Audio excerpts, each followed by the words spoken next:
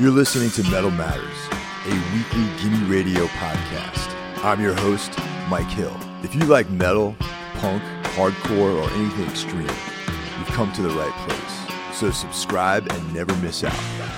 I've been a longtime fan of Bone All, the raw black metal band hailing from California. So I was excited to learn that Marco Del Rio, one of the founders of that band, had another band called Raspberry Bulbs that is not necessarily new, but new to me at least. And we were able to chat, and we covered a lot of ground. And here we go. Enjoy. I found out about Raspberry Bulbs through reading Rue Morgue magazine.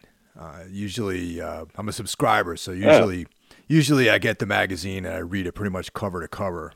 And I came across a piece that was written about you guys.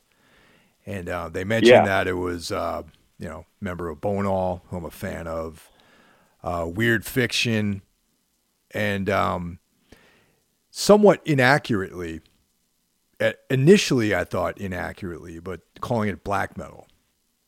So right away, I was intrigued by the whole thing. So I did a relative, as much as I could, a dive into the band's catalog, and I discovered that Nick Forte was also involved. So, yeah, Nick from Rorschach and a bunch of other bands, yeah. Exactly, yeah. So as I started reading up more about the band, I realized that, to me, it was a new project, but the band has been active since 2009. Now, is that information correct? Yeah, I mean, it's not new, really, in any regard. Yeah, it's been around for over 10 years at this point. It's just kind of changed shape a little bit over the years, and just had different people involved over the years. But yeah, it's kind of expanded and contracted a little bit over time. But essentially, it's been a project that I've been working on for over 10 years. Yeah. Now, did it start out with just you doing things on your own and then slowly putting members together? Yeah. So it went through a lot of different changes. Started out as just a solo project of me. Had quite a bit to do with just like moving around. So I'm from Northern California. And then I moved to Southern California, to Los Angeles for a little bit, and was just by myself, and started working on music on my own, trying to learn how to play the guitar, and just kind of, because I played drums and Bone also, right. Just kind of, teaching myself guitar, other instruments, teaching myself how to record on my own. And so, it became a solo project, and then kind of grew from there. And then 3 years later, when I was in New York, I just, wanted to, do something different. Did quite a bit just playing by myself, and was just ready to play with other people. So then it became a full band in 2012. How did you meet up with Nick? Met Nick, so tried to form a few different incarnations of the band with different people. One of the places that I frequented in New York a lot was the Hospital Records store. Totally. So he put out the first Raspberry Bulbs LP. It was on Hospital. That's Just Me. That actually came out after the first time I tried to put together a lineup. That all fell apart. Then I ended up re-recording the LP by myself, and then that was released on Hospital. That was an interesting time because I would literally go into the shop all the time because it was relatively close to where I was living. And then I met Jim Nong, Jim Siegel, who was working at Hospital, and he's a drummer. And so, I started talking to him, and we started talking about playing music together and trying to get a lineup going. And then we were just looking for people, talking to people, and then Nick Forte was also coming into the store because when he would visit New York from upstate, when he'd visit the city from upstate, he would go to Hospital. And so then Jim started talking to Nick, and then Jim mentioned it to me, then we all started talking. So it was through a hospital shop, basically. Right on. Was that during the Which is era? Cool. Yeah. Was that during the era when a hospital was in that downstairs space, or when it actually had the larger ground level location? Yeah. So it was in all of its glory when it had moved up to the ground level shop, and Dominic was living in the store at that point. But yeah, it was definitely. I didn't live in New York for that long. I was there for about 5 years. But it was one of the sort of most interesting kind of cultural hubs that existed while I was living there. Yeah, that was actually a decent time, man. I remember a lot of that stuff's gone these days in New York, and yeah, there was this weird sort of heyday of stuff like that, shops like Hospital and other various places around the city that at the time you don't realize how cool that stuff is, and then when it's gone, you realize that you just experienced this weird era that doesn't exist anymore. Yeah, totally.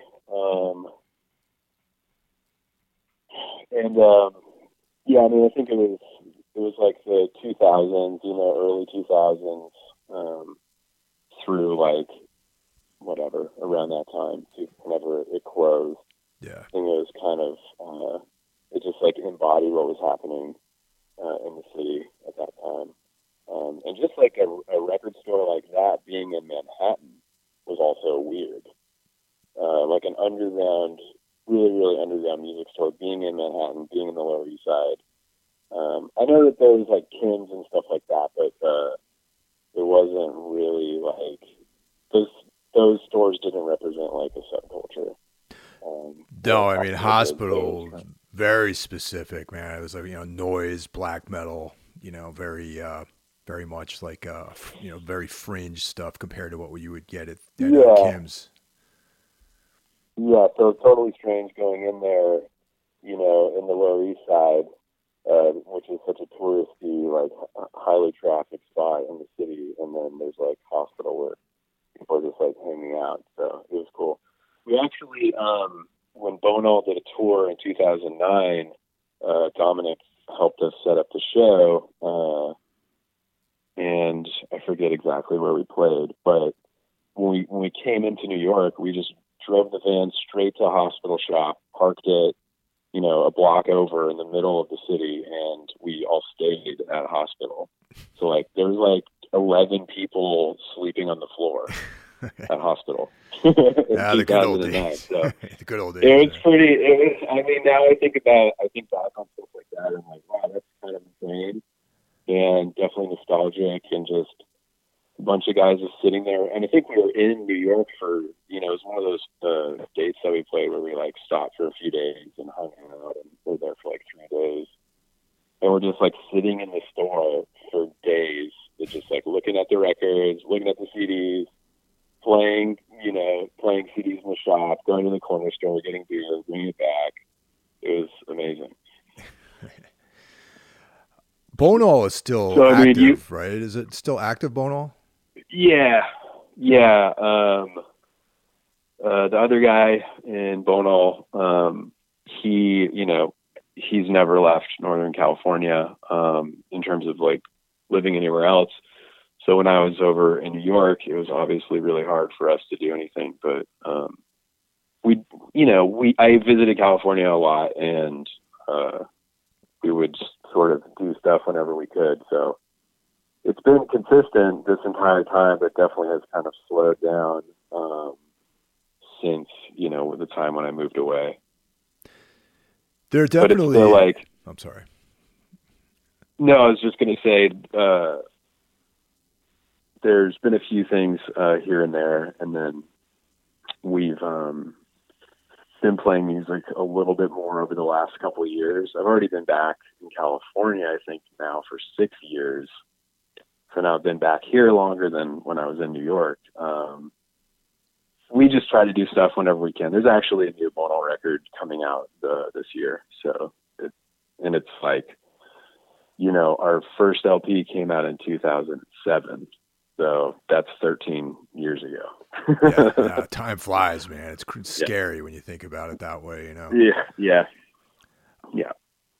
There's a lot of similarities between, I mean, you know, from my familiarity at least, I can see some similarities between Bone All and Raspberry Bulbs, but there are definitely some differences. I mean, the obvious one is that you're playing guitar as opposed to playing drums, but both bands seem to have like a very raw, kind of hands-on sort of approach, even to the production of the records.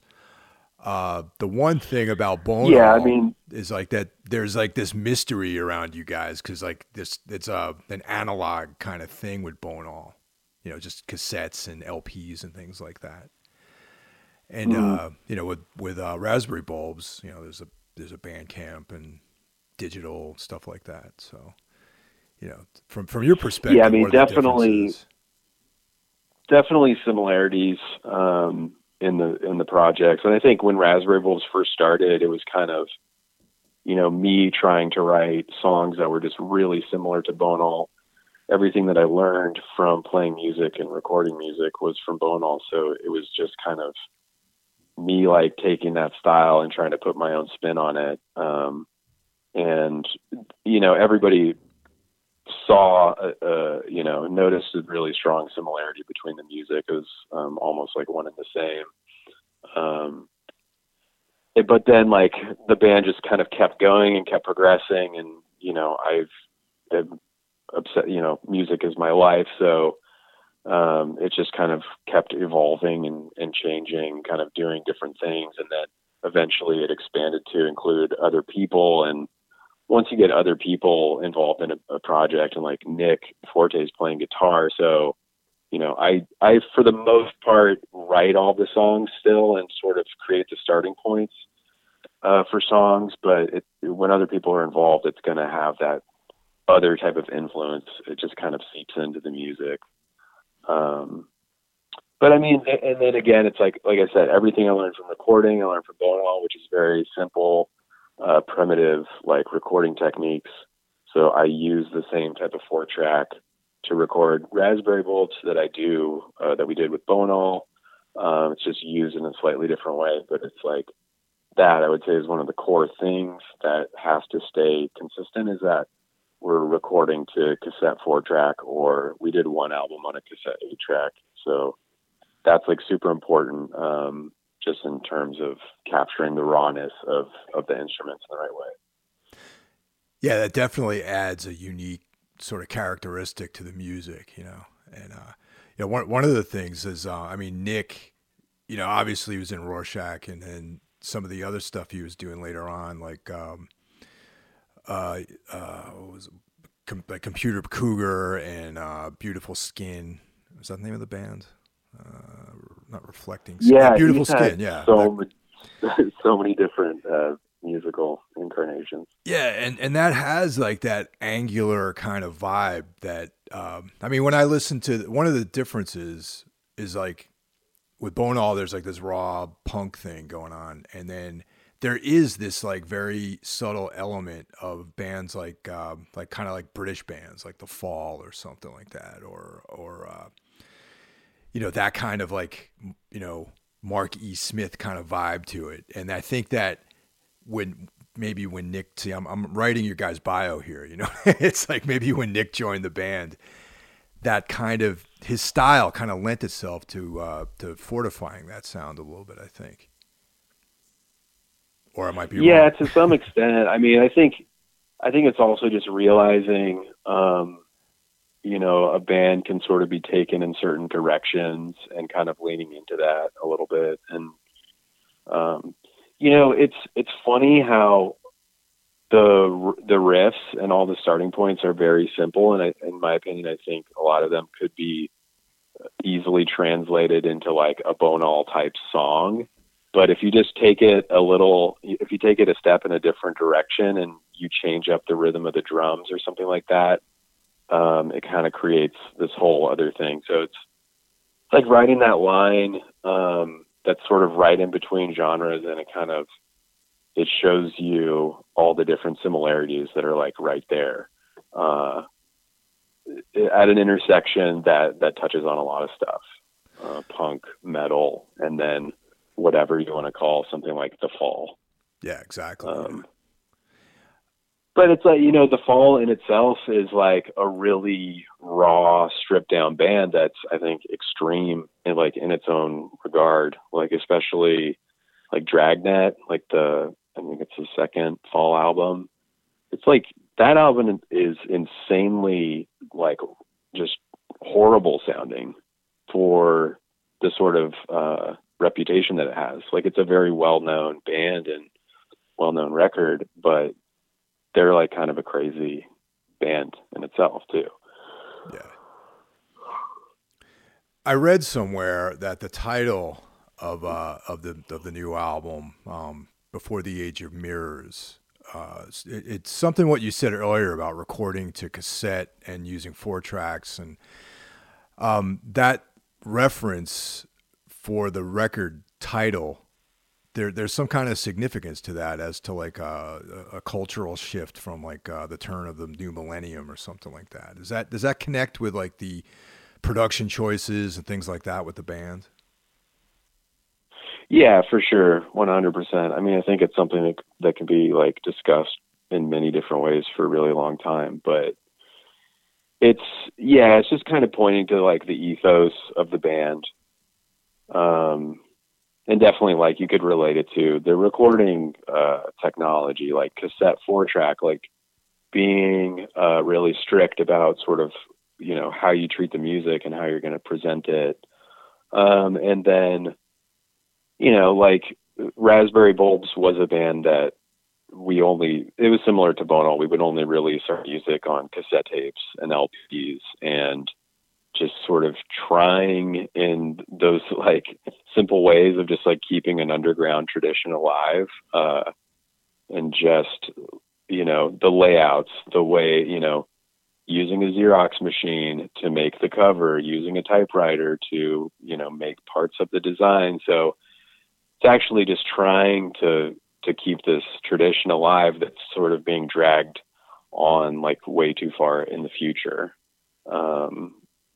In whatever ways that we can. I mean, I grew up like right around the turn of the century. I was 16 when it was the year 2000. So I am part of this generation that like just fully saw technology come in and change everything. Like I think when you're 16 to 18 and all of that, like that's kind of when you're the most sensitive to like what's happening culturally, especially I was super into underground music at that time. So I just like noticed everything. So it's just, trying to remind people that history is really important. You need to like look into the past. You need to understand where things come from. And obviously the most important stuff is going to be coming from before 2000. And like I experienced that firsthand. And then, it's just something that me and all my friends and contacts are constantly talking about. It's like Jim and Nick, they're both older guys. They're in their 40s. And so they actually like lived the culture of the 80s, which is amazing to me. And so it's just like, that's the time that I'm obsessed with. I think that right now everything is just horribly confused and really, really difficult to understand. And I don't think it's like an atmosphere that creates good art and good music in any way. And yeah, just sort of focusing on before 2000 and before things totally changed. I tend to agree, and a lot of that has to do with just I'm in the same age group as like Nick, and I'm in that age group that grew up in the 80s, and like I've always had a very strong affinity to the physical world, and being able to hold something in my hands, being able to actually produce something physical. It's almost like the idea of art it starts in your imagination. And when it's in this digital context, it seems like it never actually comes to life, to me at least, unless it's like a physical object that you can put your hands on. So, I mean, I can appreciate what yeah, 100%. And then it's like, the records go to record stores. The records are at the venues where you're seeing the band. The band is selling T-shirts. Like, it all fits together and creates the subculture. And, you know, those are the things that we grew up obsessing over. And, you know, like, I'm sure you remember the feeling of, like, when the first record came out with your music on it. You know, like, oh yeah, because you're obsessed with those things when you're a kid, and you're like, man, records are so interesting and cool, and you start collecting them, and then eventually it's your own band's music on a vinyl, and it's like, it's one of those moments where it's one of the best moments of your life. And then, you know, like, and then, you know, you have a band, it grows, you know, you do more and more, and then as your band is evolving and stuff, it's like the ground is falling out from under you, like, as you're making progress. And I think that's something that's really specific to the 2000s, early 2000s, was just when you know, people are still selling records and all that, but it was just changing so fast at that point. How easy was it for you to get your hands on a functioning 4-track recorder? I mean, it seems like that's kind of hard to come by these days. Yeah, I actually, you know, Brandon or Hugh who gnashed his teeth from Bonal, he got the first one, and I think he actually bought it from a music store. So it's probably like late 90s, early 2000s, probably right around like 2000. I think you could go to a music store and still buy gear like that. Really? Huh. I remember it was expensive. It was like, you know, I think this is the story. I might be fucking it up, but I think it was like $300 to $500 for a new cassette 4-track. Wow. And he just had the idea, and he was like, I want to, you know, this is how you do it. You record your band's first demo. This was a totally different band too, like our high school band. And he just picked it up at a music store, and then showed up at Band Practice with it one day. I think that's the story. And then after that, it's like, then you know what it is, and you know what the model is, like the Tascam Classic 4-track, and then you can just find them online. And it's like, you know, now we're in the era of like eBay and stuff, and you've been able to find them on eBay for you know, 20 years now. Yeah, I remember back in the 90s, in some of the first bands I played in, the drummer picked up one of those, and I remember, you know, we were all gathered around this thing at the coffee table, and it was like, you know, this guy figured out how to use it, and I thought he was like Captain Kirk at the Starship Enterprise trying to figure out how to use this thing, you know what I mean? And yeah, those are cool, man. I damn, it's like it's cool because you're limited in what you can do. You don't have like this unlimited track count that you can work with, or you can't punch in like every, you know, and have a click track and like all this crazy stuff these days. Yeah, I'm just like, I'm not a very complicated person, and my understanding of everything is very limited. So it just works. And then one of the things where you get into it, you're immersed in it, and I didn't realize it at the time, but it's like, it sounds good. It's for what it is. It sounds really good. And then you get used to that sound. And of course we like, you know, around the same time, we're like listening to a lot of black metal. Black metal is really, a lot of the times, really hard recording, really poor production quality in a good way. And so we're like, oh, we can recreate this feeling with this 4-track. And like, it all just kind of worked perfectly. But yeah, like you were saying, like the limitations that are there, I think, are really important, because you learn how to do a lot with a little. And you know, I don't want things to get overly complicated. And so that's why I still love the way that it sounds. I've tried to record, not a lot, but I've been in studios before, and I've tried to record in other ways, and it just never, for some reason, just doesn't work for me. Like it's like, I just haven't found the right situation to create something that actually ends up sounding good. So I always just fall back on the cassette machines. Yeah.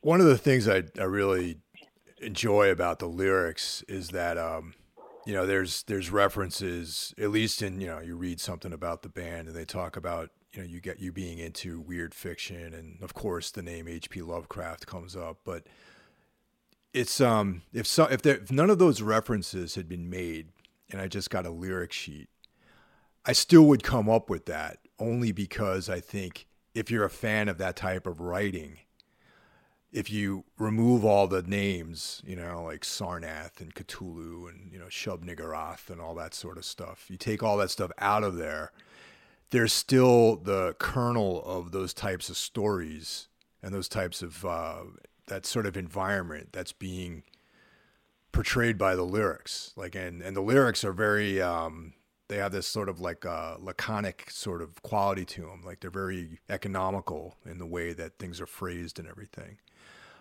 So, I mean, if I'd never read anything by H.P. Lovecraft and I read your lyrics, I wouldn't necessarily pick up on that. But if being a fan of that type of fiction, it comes across in the actual stories within the songs. So yeah, I really appreciate that. No, I mean, that's great, and kind of exactly, you know, exactly the impression that I'm hoping it makes is that it's not just completely literal where you're just referencing something.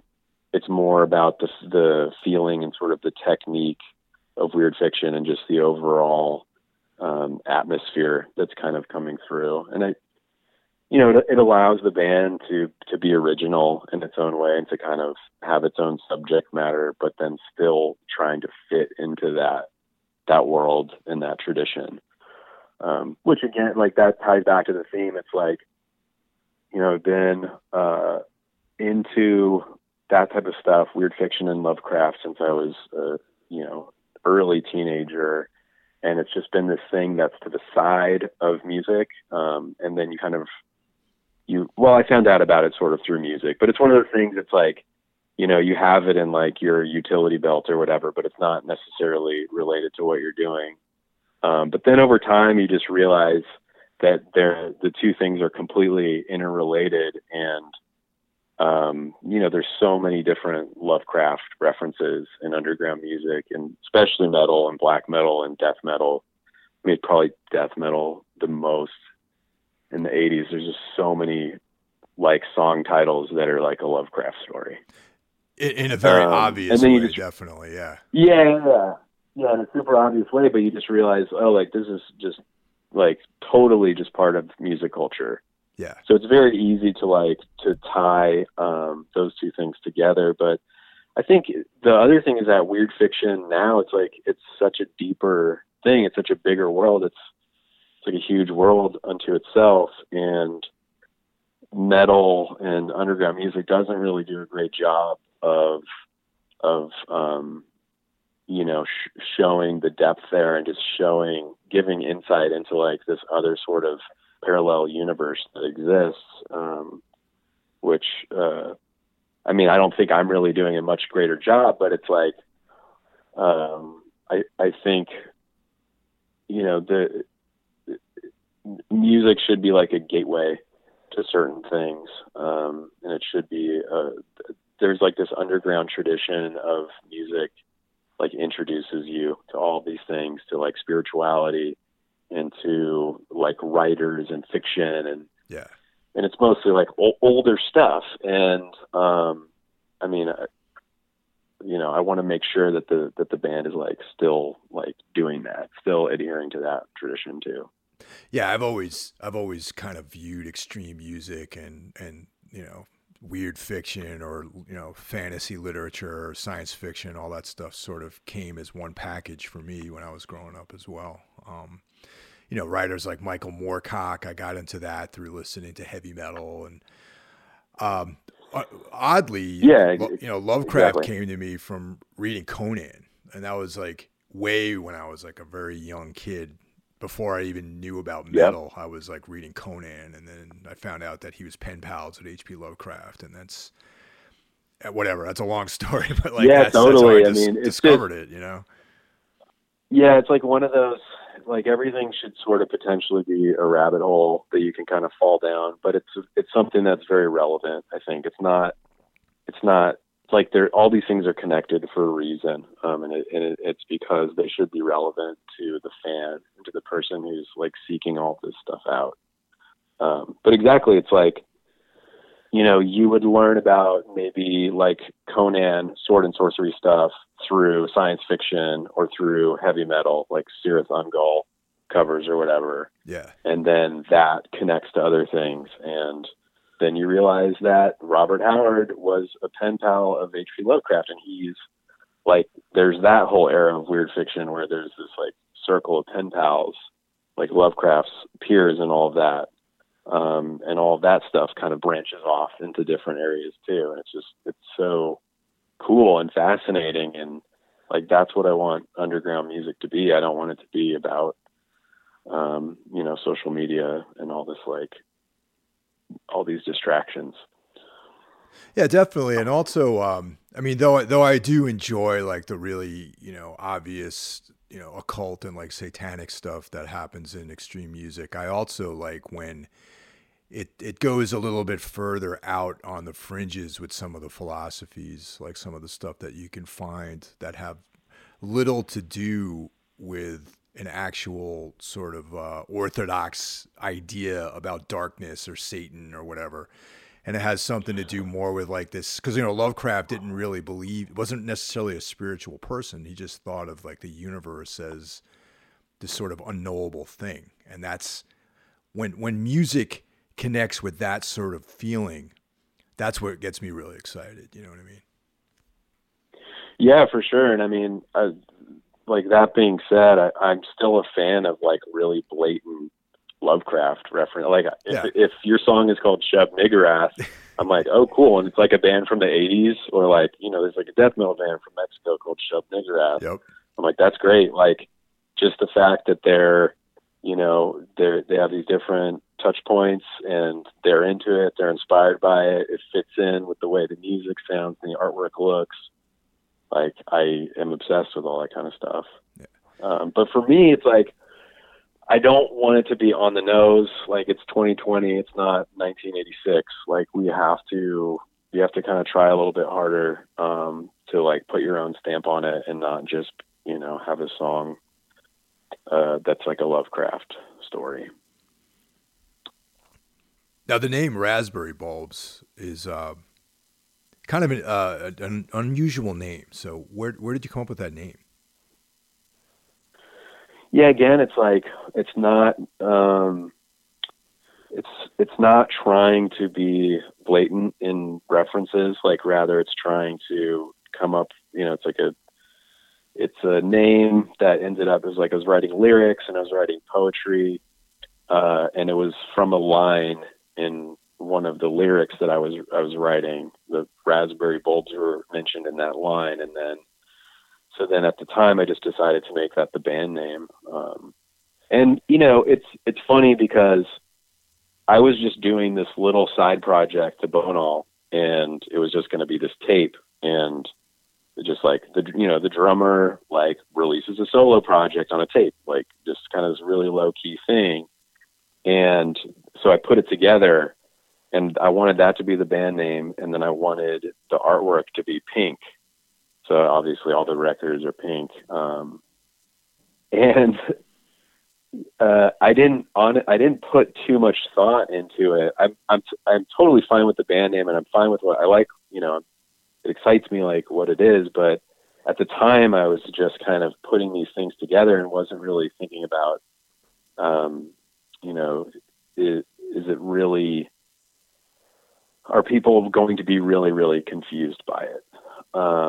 I definitely knew, like, if you make a pink sort of underground tape at the time, it's not going to look like all of the other black metal tapes that are in a distro or whatever, or in a mail order. Like, it definitely was intended to like stand out like this really, really strange thing. Like I wanted it to be I wanted it to totally stand out as this like strange object, like something completely different.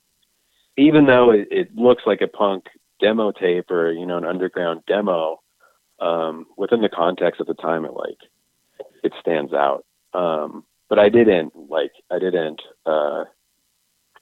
necessarily think that I was going to be like still talking about the band name 10 years later.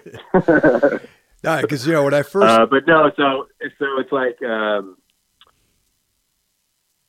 I could go into the details of what the poem was about, but it was about. So the first demo tape is called "The Raspberry Bulbs Finally Burst with Fluid," and it's about it's about the plant, like a raspberry plant, and the fruit keep growing. So the fruit, they essentially can't stop growing, and they grow to the point where they explode. And so it's this kind of gross image, but it's like a life form that has too much energy inside of it and doesn't know when to stop growing, and it just kind of goes too far. So that's kind of the idea. No, I was hoping it was something like that, actually, because when I first came across the band name, I thought it was like this kind of garage, like psychedelic sort of thing. And then I delved a little deeper into it and listened to the music, started reading some of the lyrics, and then the imagery that came to my mind was something strange and uncomfortable like that. So yeah, it's funny because I've talked to, like, over the years, like I've talked about this many times, and so many people were like, oh yeah, that's like a very like Bay Area, like psychedelic rock kind of name. And the thought never even crossed my mind. There's like Strawberry Alarm Clock and the Moby Grape, and that's what people think when they hear the band. Or that's what some people think when they hear the band name. And I'm just like, whoa, okay. Like, I totally understand why you're getting that vibe, but I never would have thought that at all. But it's definitely confusing. I understand it. It's hard to kind of wrap your head around. It takes a second to, like, for a person to it takes effort for a person to try to put it into context, and maybe that's a good thing. I don't know. Yeah, definitely. I mean,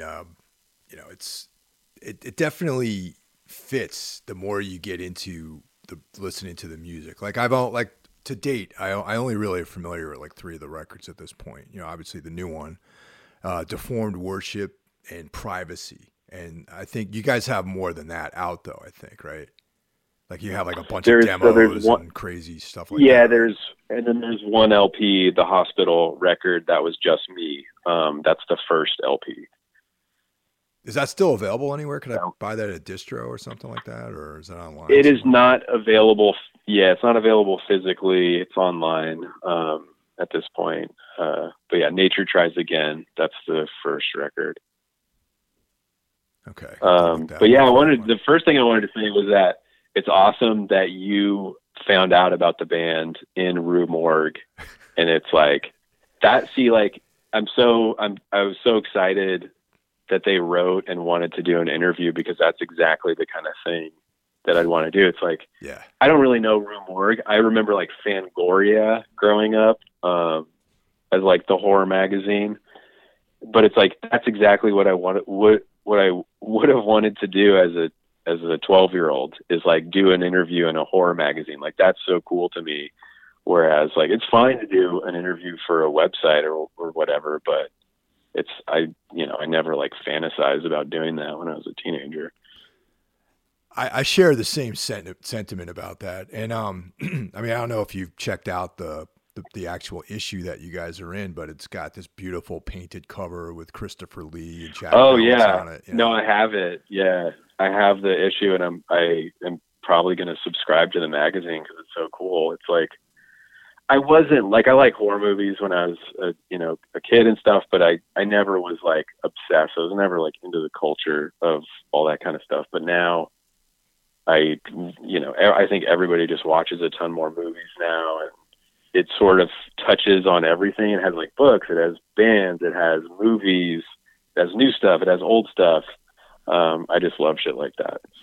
Yeah, I've been a long time subscriber, and I'm very much a horror fan. Like I'm ever since I was a kid, awesome. I've been way into horror, and I think it's probably the best magazine out there that covers horror, because the approach is a little bit different. It's not so much about who buys more ads in the magazine, and it really is more of like really highly curated content as opposed to like who spent more money on advertisements, Totally. Yeah.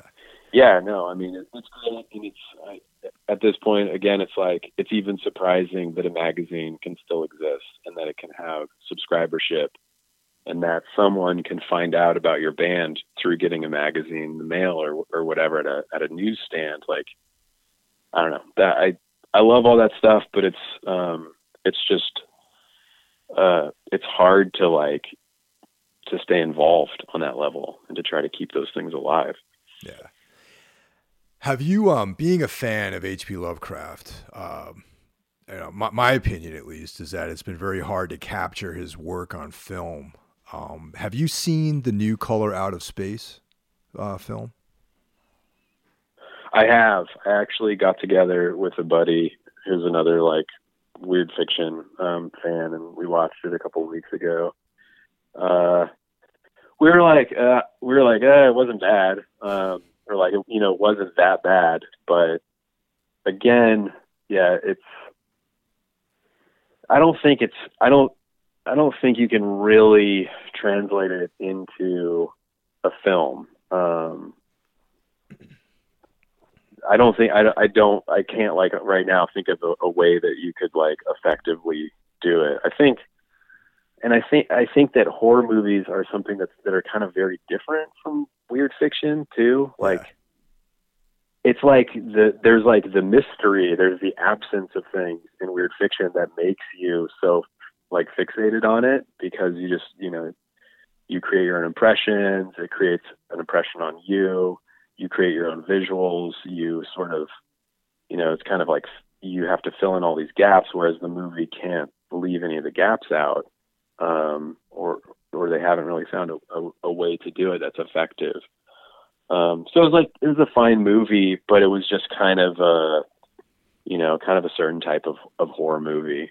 And I do really like, there's a movie called Dagon, which is like, Yep. I don't know who the director, there's like Brian Usna is the producer on all these movies. Yeah. And it's like, there's Reanimator, there's From Beyond, and then there's Dagon. And those are three of my favorite horror movies. Yeah, Stuart Gordon directed those, who recently passed away. Yeah. Mm-hmm. Oh, shoot. Yeah, I didn't know that. But yeah, I knew that I always thought the producer was the guy who made the movies, but it's like him and the director did those. And they're some of the best horror movies ever, but they're like really great horror movies. They're not necessarily like really great works of like Lovecraftian art. Yeah, that's how I would say the same thing, because similar to what you said, the Lovecraft stuff and weird fiction in general, there's not a lot of action. It's not like there's like zombies chasing people, across a post-apocalyptic landscape or anything like visual like that. There's a lot of things are told like in flashbacks, and there's like atmosphere, which doesn't necessarily translate into, an interesting film. It might be something you can look at maybe, but then again, the color out of space is this color no one's ever seen before. So now we've seen it, or we've seen someone's impression of what it might look like. And that's kind of, you can't really succeed with an effort like that, I think. Yeah. I mean, like you said, like even the movie in itself is kind of abstract. They don't ever show like a monster. There's like, it's a lot of like body horror kind of stuff. Like people kind of start deforming, and it's kind of like the thing with all the like body horror stuff, which is cool, but they don't really show the monster. But it does. Yeah, I don't know. I think it needs to be in the written. There's something that really lends itself to the written form. That just like, it just leaves that impression on you. It just keeps you wondering, the like mystery of it, the implications of it. It just stays with you. I mean, I remember like reading The Color Out of Space, and there's a part in the story where he talks about how he thinks that the trees are moving, or he saw it. Like, he wasn't sure. He was in a weird state of mind, but he thinks that like the trees were moving. And I remember reading that and actually like feeling freaked out by it. Yeah, exactly. But then if you think about and then if you think about it in like a movie and you're like, oh, like the tree moved, like the branch moved and it like grabbed this guy. Like that would be, it's so stupid in a movie, and it's happened so many times in different movies where like someone gets wrapped up in like a vine. It just, it's two totally different ways of like executing something. And it made this crazy lasting impression on me when I read it in the Lovecraft story. But then if it's in a movie, it's like, I don't know, it doesn't work. Yeah, I agree with that. I mean, I think that, just our minds, the way we translate that written word is different for everybody. And then there is something lost, I think.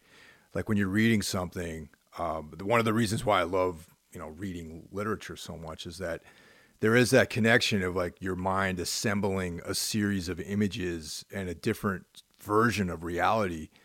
And then when someone else translates it, it's their own very subjective point of view on that same sort of thing. And it just doesn't, a lot of times it never really meshes together very well. Yeah. And I think the movie was totally fine. I think they did like sort of the best job that they could. And then obviously it kind of has to be like modernized in a bunch of different ways.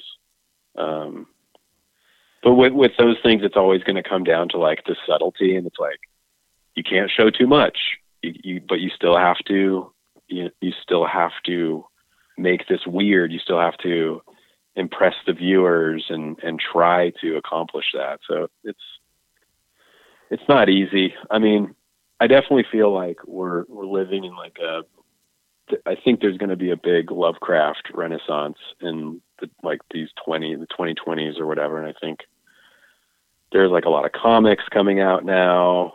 There always have been, but I think there's going to be more than ever coming up.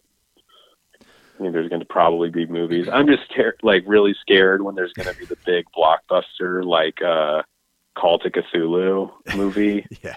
I'm just terrified like what that thing Vin Diesel starring in it or something like that. Like Vin Diesel and yeah. Well, Statham. there's that guy Guillermo del Toro, and he's like a really, really mainstream movie guy now, and he's talked about how he's been trying to do Call to Cthulhu for like the last 20 years, and he was going to do it, and then the studio like pulled the budget, and so I don't know. I mean, he's like a horror obsessive. I'm not that crazy about his movies, but I feel like somebody's going to do it soon, and it's not going to be good. Well, thanks a lot, Marco. I appreciate taking time and doing this. And, the new record's out on Relapse. And I know that just based on what we discussed for the last hour or so, that you're not a very big fan of like social media and all that sort of stuff. But where can people that would be listening to this connect with you guys online? Yeah, I mean, Relapse put up a Bandcamp, just like how they do with all their bands. So there's that sort of way of finding the music and checking it out, and just got to dig around. Like everything's on the internet at this point, so we're on there. I don't have any social media or anything like that on purpose, just to try to silence a very loud world of media and stuff. But yeah, I mean, anything you could want to know about the band is out there and pretty easily accessible. Cool. All right, man. Thank you very much.